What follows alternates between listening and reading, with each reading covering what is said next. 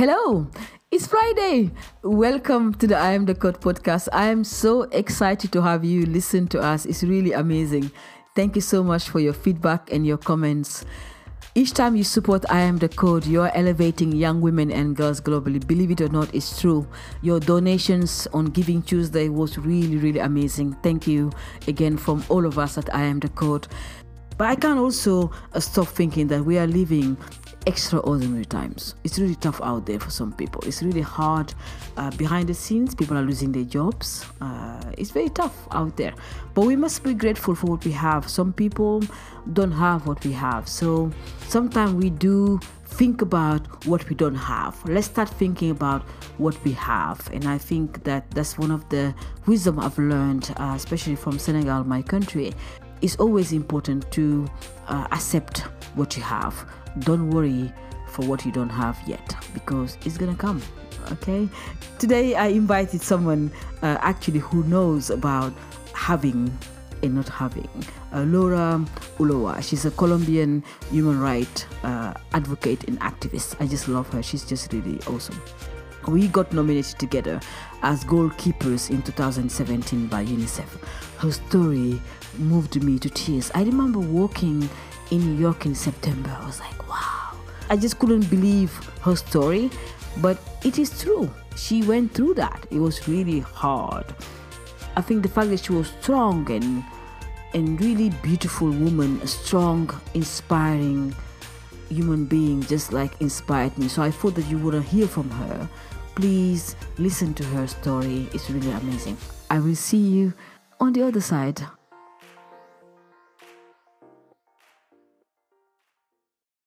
Laura, good afternoon, good morning. I don't know where you are now. Good afternoon to you, Marieme, and good morning from here from Colombia. It is the morning, but I'm very happy to be in this program with you. Thank you very much for inviting me. No, my pleasure. What I said to people all the time, the reason why I wanted to invite you on the podcast, you and I got nominated as Goalkeepers. And we were nominated by the Bill and Melinda Gates Foundation and Unicef. And I remember us sharing a room together in New York. And I was so impressed when I saw you. It was really beautiful. And I was so honored to share, in the evening, to share the platform with you, but also share the award, because we were the first people, I think, or the second people to receive the award. The second thing that really touched me about you was your humility. Your kindness. We become friends straight away. We become friends. We were very nervous during the day. It was raining in New York, but we become very good friends. And I took your mobile phone, and I really love this lady. She's really amazing. And so since then we become friends, and we met again last year. I just wanted to invite you to the podcast because I just think you are someone really remarkable, and I love you very much. That's why I wanted to come on. Oh, Marieme, thank you so much. These words mean so much to me. I want to share also that day, I was very nervous. I am from Colombia. English is not my first language.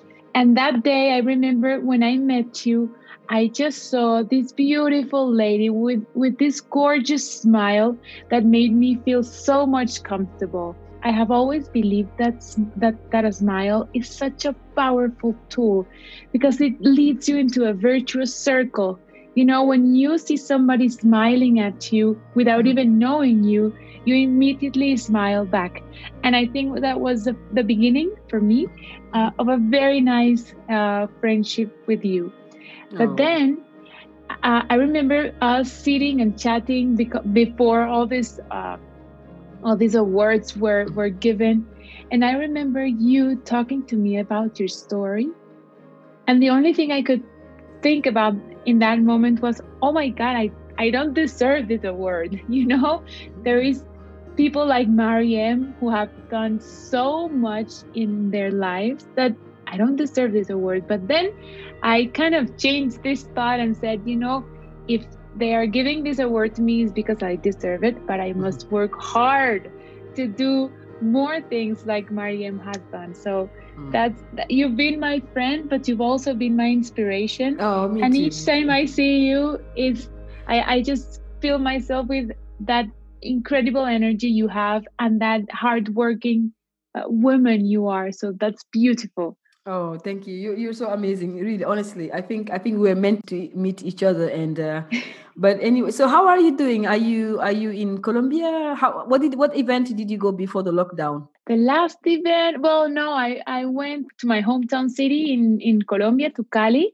Mm-hmm. And it was very special because I gave a conference at my school where I was studying when I was kidnapped. So it was very special to go back and to talk about this, hard story that I have from a happy ending side. So that was very nice. And then the lockdown stop began, and I've been in my house for the past 6 months. So it's been quite long. I think the reason why we also met is because we both have really amazing stories, but we managed to overcome. Do you mind just telling us about your childhood and maybe explain to the girls, because we have young girls who've been through what you and I've been through, and they will be listening to the podcast. And I'm hoping 10 years from now, 20 years from now, they can listen back to the podcast you and I are sharing. Because for you and I to be here today, it's really amazing. I mean, the word amazing is not even enough to say that. So, would you mind just sharing about your childhood with the girls? Of course, I totally agree with you that being here, both of us, is amazing. It's a gift, and I feel grateful for that. My story is a story of a difficulty. Or many of us have gone through difficulties, but mine especially was that I was kidnapped when I was 11 years old. I was going home in the school bus in Colombia. I was in fifth grade. Suddenly, the bus stopped in the middle of the road, and five people went inside the bus. They were all armed, and they took me away. I was the only one, the only child that was taken out of the bus. And I was taken into the Colombian jungle, which is very nearby my house, one of the biggest mountains, the Cordillera Occidental. And I was held hostage for 7 months, and it was a very difficult time for my family and for me. My life changed completely. I had to, sleep in tents in the jungle for 7 months. The food was different. The treatment of these guys and these girls with me was very hard. But at the end, you have to accept the things that happen to you because you cannot change them, unfortunately, many times. And what I did, and to make this story, which is long, short, what happened at the end was that I found out that these people who were guerrillas, who were terrorists, were also humans. And in my mind, and sometimes war dehumanizes the other. But at the end of these 7 months, I understood not only that they were humans, but I understood that I was a better person by knowing a new reality that for me didn't exist before I was kidnapped. And since then, I've been working very hard for peace in Colombia, but not only from the side of the victims, but also from the side of the ex combatants, because they also want a second chance. And the fact that you and me are here today, Mariam, is a second chance that life gave us. So, what I try to do in my life and what I work for is to give others and to give my country a second chance towards peace. I will not cry on the podcast. I only cry once. I will not cry now. But No, no. one of the things I was reading before I started the podcast, I was doing some research about you, because yes, I know you, but I wanted to understand a little bit more of your mentality. And I heard that for 2 months you did not speak to them, and then you changed your mindset, where you started to befriend them and started to understand their side of the story. Why did you do that? Because when I was 11 years old, I was sexually abused by somebody I trust. It's not similar, but I can feel you trusting these people, but also like, okay, let me be nice to them, maybe they'll be nice to me back. What was going on into your mind? At the beginning, as you say, those first 2 months were horrible to me. First, because I didn't accept that I was kidnapped. I didn't accept that, even though I was kidnapped, not one day, but for several. Every day I woke up thinking this is the last day. So, first, I didn't accept it. And second, they were very hard. I came from a loving family. I came from loving teachers and friends, and these people were very like cold-blooded. So I didn't understand why were they treating me so bad if I haven't done anything to them. So I decided, I came up with this plan in which I said, well, what if, if I become the worst as I can get, bad girl and not nice at all, maybe they'll get sick of me, they'll get bored of me, and they will release me. So I tried to be the worst version of myself for 2 months. What ended happening was that they didn't care. They kept talking to themselves. We were in the jungle. Sometimes they would play table games. They will never invite me anymore because each time they tried to do so, I would answer to them like, oh, that game is so boring. I don't want to do that.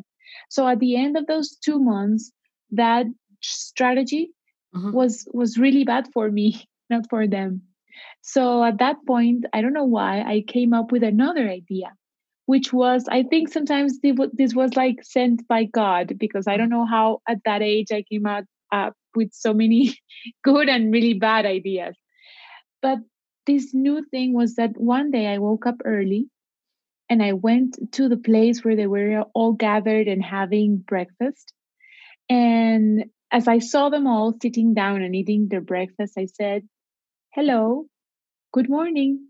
Did you sleep well? I remember these words because I was trembling, and they looked at me and they say, "Yes, are you okay?" "Yes, I'm hungry." "So come and sit here." They opened a space in a bench. I sat down. They passed me breakfast. And I remember when I finished, I thought at any moment they're going to tell me, "Laura, what what are you thinking about? Are you crazy? This is a joke?" But they didn't say that. On the contrary, a guy stood up and he said, "I'm going to fetch some wood. Would somebody come?" In that moment, Mariam, I said, "Not me, going to the woods with a guy with a hatch after being a bad girl. No, no, no, no, no." But that, in a way, I had to recover their confidence, because that was at the end what I was trying to do. So I said, "Okay, I'll go." And I went with that guy. He cut down a tree, and then we started to take the wood to the place where they used to cook. And from that day on, I felt, especially that day, I could be useful, even though I was kidnapped. And I was alive. And being kidnapped was not in my hands. I couldn't do anything about it. So I say that accepting one's reality is the first step to understanding, to forgiving, to feeling resilient about something that has affected us very much, but that we had no control over that situation. That's so amazing. I mean, I'm imagining you sitting talking to you now. I'm thinking about your resilience, but also the fact that you were sad and but you wanted to find a different strategy. So, what would you say to young people today who haven't been through what you and I have been through? We don't wish for them to go through what we've been through. But what would you say to young people today? I know you are part of a lot of global network, and I read also you are part of the, putting manifesto together against child violence. What would you say to young people today who are looking for purpose and looking to do something? Mariam, I love that question, because for me, for many years, the word purpose was a nightmare. Every day I would woke up saying, "Oh my God, what's my purpose?" And I feel there's a lot of people in Instagram and social media who I'm sure they have found their purpose. And what about me? And I think purpose is a beautiful word now. And I live it in a different way. I believe we have many purposes in life. I believe the most important purpose we have is to be happy and to make people around us happy, with simple things like love.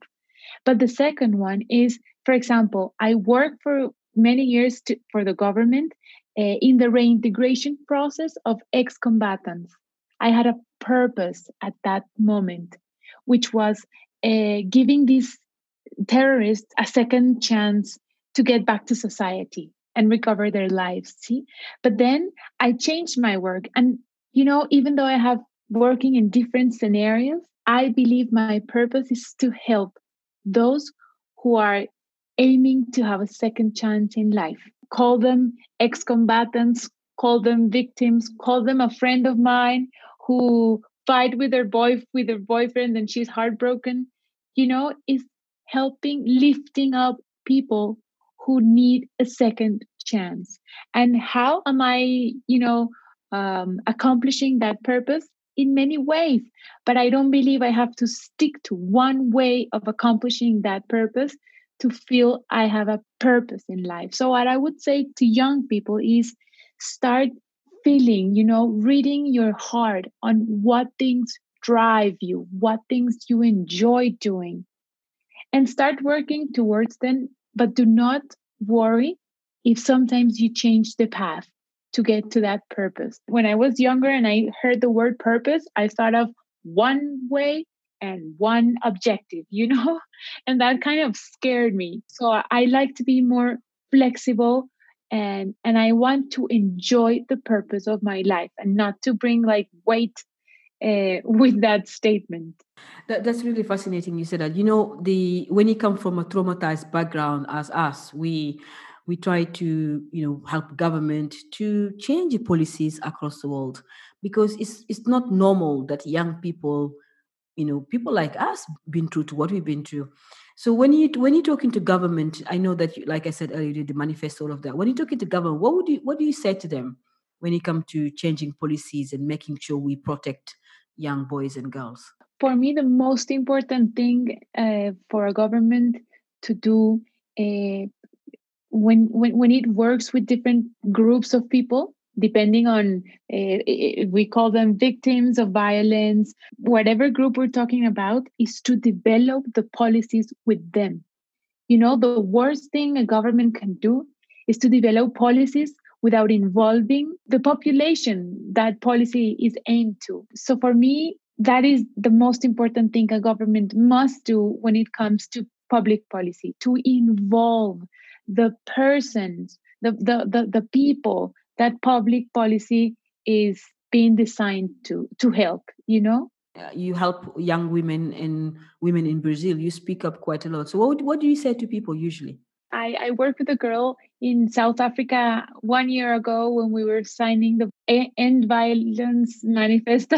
It's incredible, but girls and women live very similar situations all around the world. We can go from one country to another, and we will find very similar things that happen to women and girls: sexual violence, disparity at their work, so we must work for equality, not because we're women, but because we are capable of great things, and that's what I believe. I don't feel I must earn a job at a workplace because I am a woman and they have to hire a certain amount of women. No, I think I must be hired because I am strong, because I'm smart, because I'm capable, because I am a human being as a man, and we're both absolutely capable of everything. And that's also why we must be respected. Not because we are women, because we're humankind. And as a humankind, we must protect ourselves. It is incredible the distinction we have done over the years. What will humankind be without men or without women? We are equally important in this equation.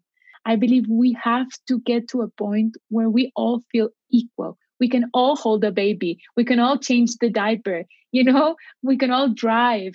We are humans and we are equally intelligent and capable of anything. Like I said earlier, we never thought in our lifetime we're going to be here today, in being celebrated, but also being recognized, despite, our suffering. But most of our girls are very poor. Opportunities are limited. Their situation is so tough. What can we do to make this better in making sure young women and girls don't suffer like we suffered?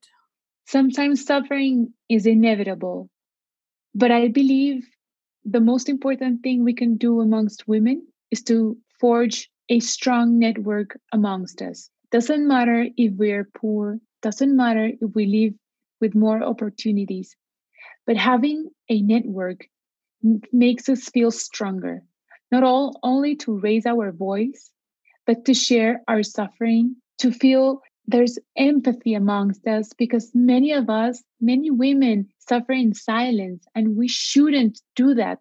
I believe having a strong network will support ourselves and support all the women in the world. Doesn't matter if we go through very difficult times or if we also have very good news to tell. But the network I am talking about is the network of your close family and friends, of your neighbors, of your peers. But having women, lifting up women is the most important thing we can do. Because sadly, sometimes women are the ones who make it also very hard for other women to raise. So, first, I would say, and most important, having a network.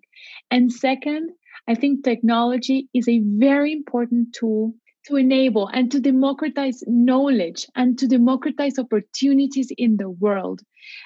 So that's what I would say, Mariam. The work you do is incredible. It's more than incredible, and I would love to have the word because you are putting together these two things that I've always thought are the key, and are a network because the girls you work with, they're building a network Yeah. between them. They're feeling they are capable.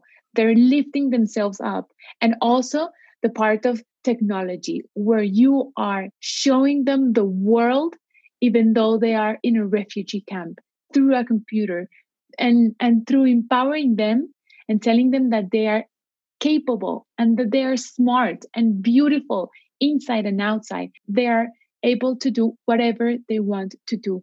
So I think just saying to women that there are no limits, no, doesn't matter where you are, doesn't matter what life has brought to you, just saying that there are no limits is opening the world again. No, absolutely. I mean, there is no limit. You and I are not victims. We are survivors now. We're strong women. We're changing our world. So I want to talk about our beautiful friendship and the fact that we got nominated together to advance the United Nations Sustainable Development Goals. Because what you're doing in Colombia, but also sharing stories, making sure we're building bridges, goal number 16, getting the institutions stronger and stronger so people can be saved. My goal is goal number 4, making sure young girls and boys have access to education. Why do you think right now this is so important? I'm so concerned about the SDGs because we just lost, almost a year. We haven't met. We haven't done much. But, I'm also very optimistic that we will advance the goal together. Why do you think this is important now? More than important, I would say it is crucial to keep advancing in the SDGs because poverty doesn't stop. The world has stopped with COVID-19 in many areas. Many countries had gone in for months in a lockdown, and that has been terrible for all the people, not only in poverty, but also in middle class who lost their jobs. We're talking about millions of people going back to poverty, which for me is one of the no, one of the most important goals because they're all important. But in these crucial times, it's one of the most maybe weak goals because there are all other goals that maybe have been positively affected by COVID, like for example environment. We're having we're having less CO2 emissions. We're having less use of the waters, maybe enhance some of the SDGs, but in another way some others have been affected, as for example poverty, as for example health. How many people have not been vaccinated this year? We have to try to keep on with the SDGs because there are going to be difficult years to come, but we have to try very much to work in the poverty SDG, to work in building bridges, in trying to come up with to use our imagination because I think this COVID-19 has pushed the humanity into their homes in a way that from their homes we have become maybe more technological because we have all have I've never had so many meetings in Zoom before in my life, and now I love them. I miss being present, but I think it has given me more time to do more things. But we have to think out of the box and to try to bring imagination to us and think about how are we going to help these millions of people who are going back to poverty to go back to the initial state they were before COVID-19. And another thing I was just thinking, Mariam, is that for the first time, I think in humanity, there has been something that has united us all. You know, sometimes we have war, but it is in Europe, it is in Asia, it is in Latin America, or sometimes we have natural disasters. But COVID-19 has affected every corner in the world. We're all knowing what it is. We're all working towards fixing this problem, finding a solution.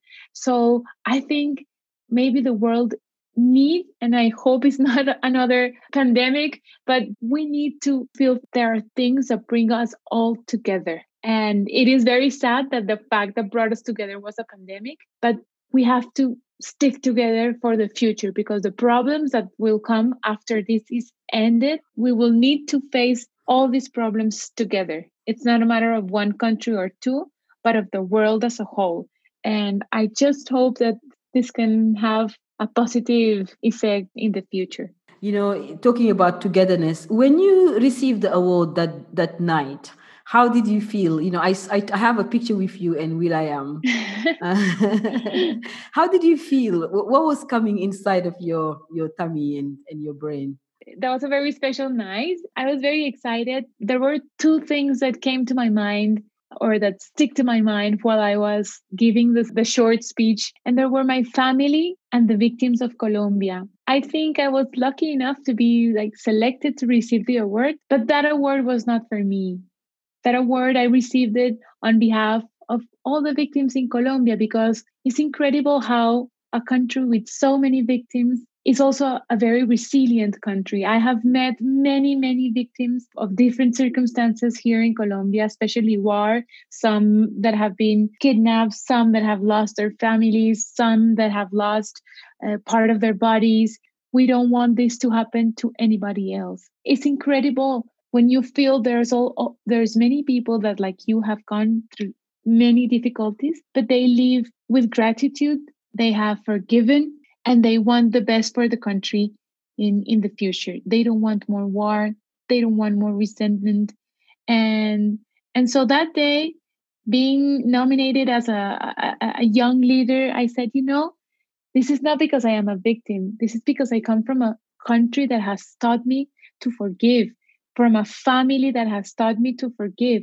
I am here representing what many of the victims in Colombia are. So that was something that really filled my heart with love. And that was what I felt that day. It was amazing. You know, I think about Colombia all the time when I think about you. But when I think about Colombia, I also think about so many young girls and boys, you know, some of them from Africa. They are living in deep poverty. So I know inside of me that you are there, you know, doing what you have to do to help so many people. So thank you for your service to humanity. Thank you so much. I will always thank you for that. You know, the other thing I was going to ask you is, what would you say to the youngest 11 years old who, you know, stood up there, say good morning to those people who took you away from your mom and dad and your family? What would you say to her now?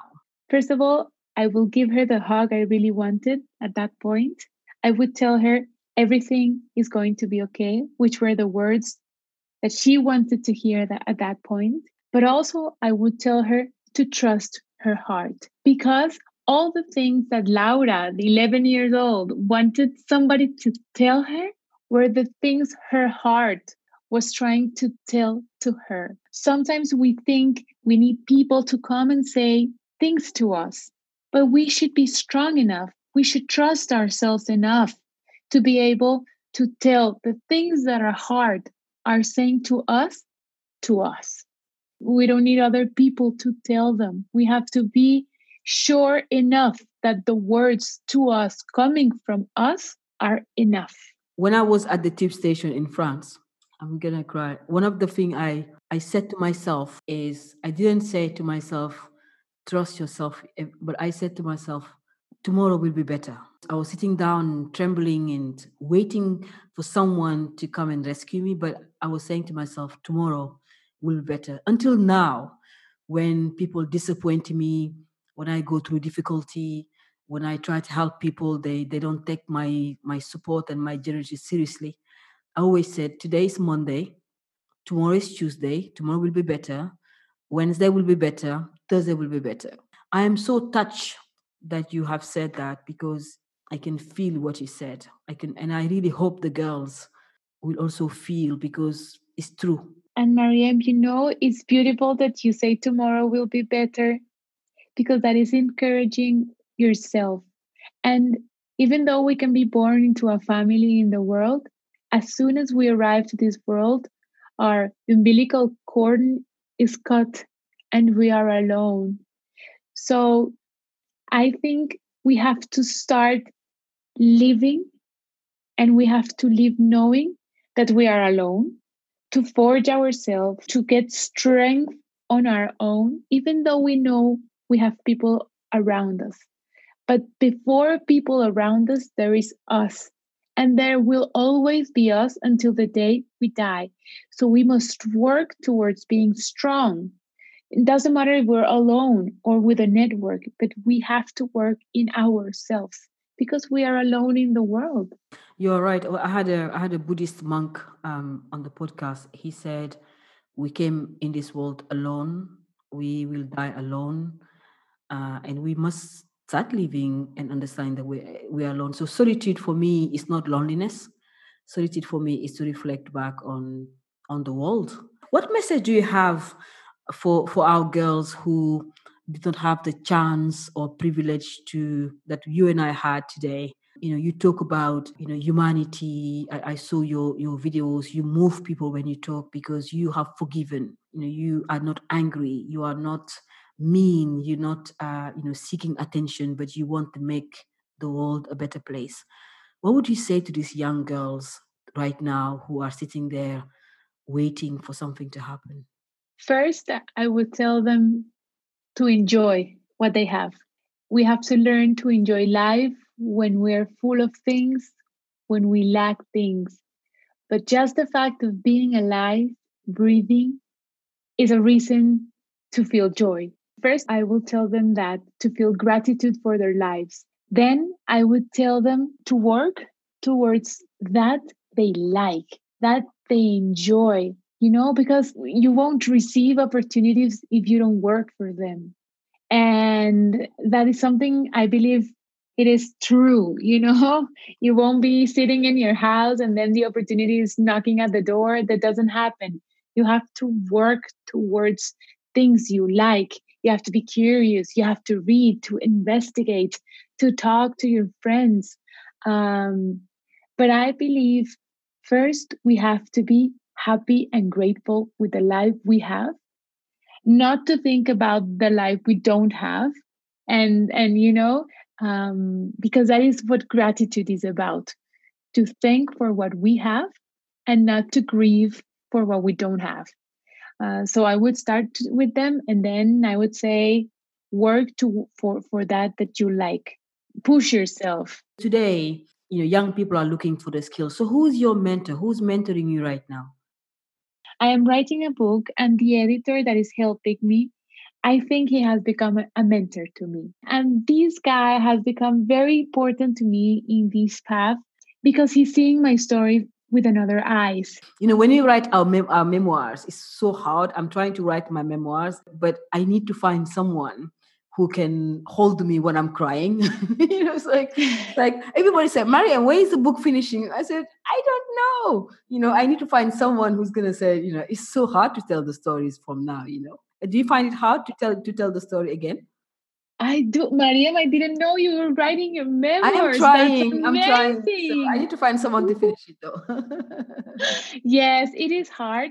Sometimes I'm writing a funny story and I may laugh, but some other times I may be writing a sad story that happened to me while I was kidnapped.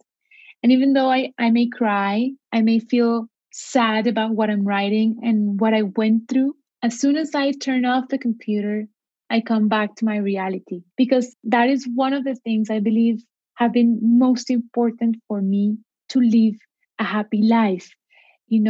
I went through so many difficulties when I was young, but I live the present. And that's the only thing that exists for me. The past is in the past. I can do nothing about it. And I feel the past, even though it had made me, in a way, the person who I am, does not accompany me, does not walk by my side every day. It is in the past. And I only bring the things that brings me joy, but not those that makes me sad or that brings me grief. So I think that is something that has been very important for me in this process of writing. It's a healing almost. It is, yes, it is a healing. It is a process. It's great knowing that I am stronger than I was before. And that every day that I write, I also become the person I want to be because I have my future. This is the present I am living in. But then there is the future. What do I want to do with my life in the future? How do I want to live it? And I want to live it with joy and with gratitude. So I am much more interested in my present and my future than my past. You talk about gratitude and forgiveness, and I just love that about you. The fact that, what you just said earlier just touched my heart so much. So, what would you say is abundance? For me, abundance is a decision. Feeling abundant is not tied to the fact that you have opportunities, friends, money. Abundance is having a big heart and deciding to fill your heart with things you enjoy, with love, with cherish, with happiness, with gratitude. And with that heart, giving all those beautiful things you have to the people around you. That is abundance. What is humanity for you? What is humanity? For me, humanity is the most grand and the most greatest expression of love that we can give to everything around us. Sometimes we treat ourselves good. We think we deserve the best. But I think the moment that in our mind those thoughts become universal, that is humanity.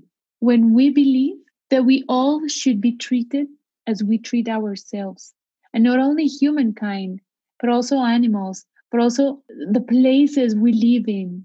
When we live our life with so much love that we touch and we just infect or affect positively everything around us with that magical mist of true love and compassion that is within us.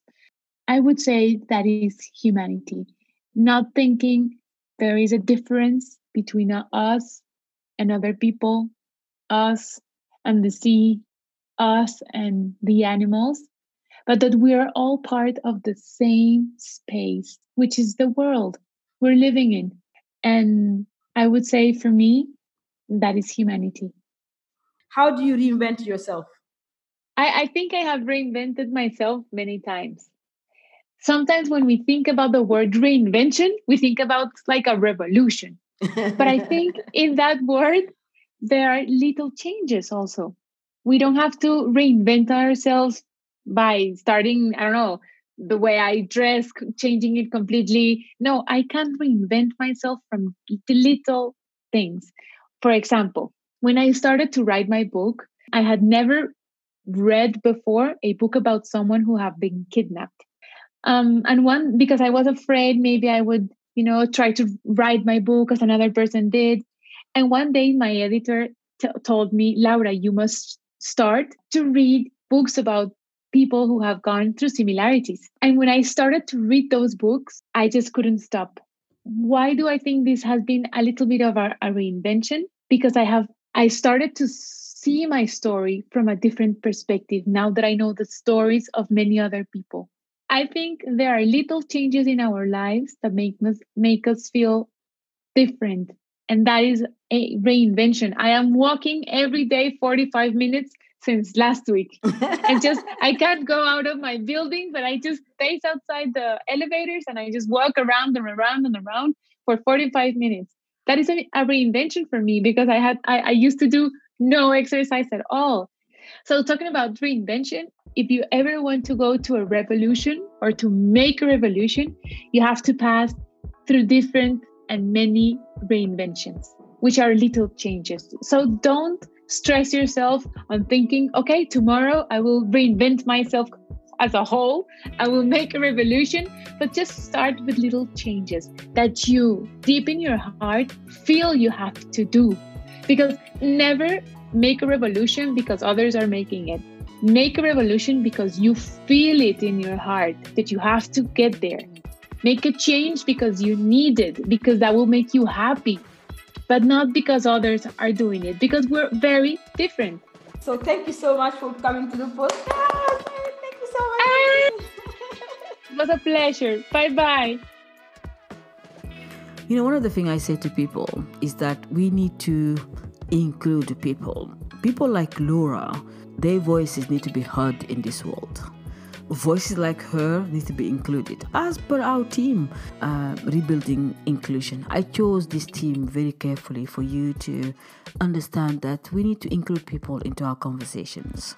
She offers an interesting perspective through a refreshing, encouraging story for times right now, times of forgiveness, inclusion, listening and empathy, especially with compassion and kindness.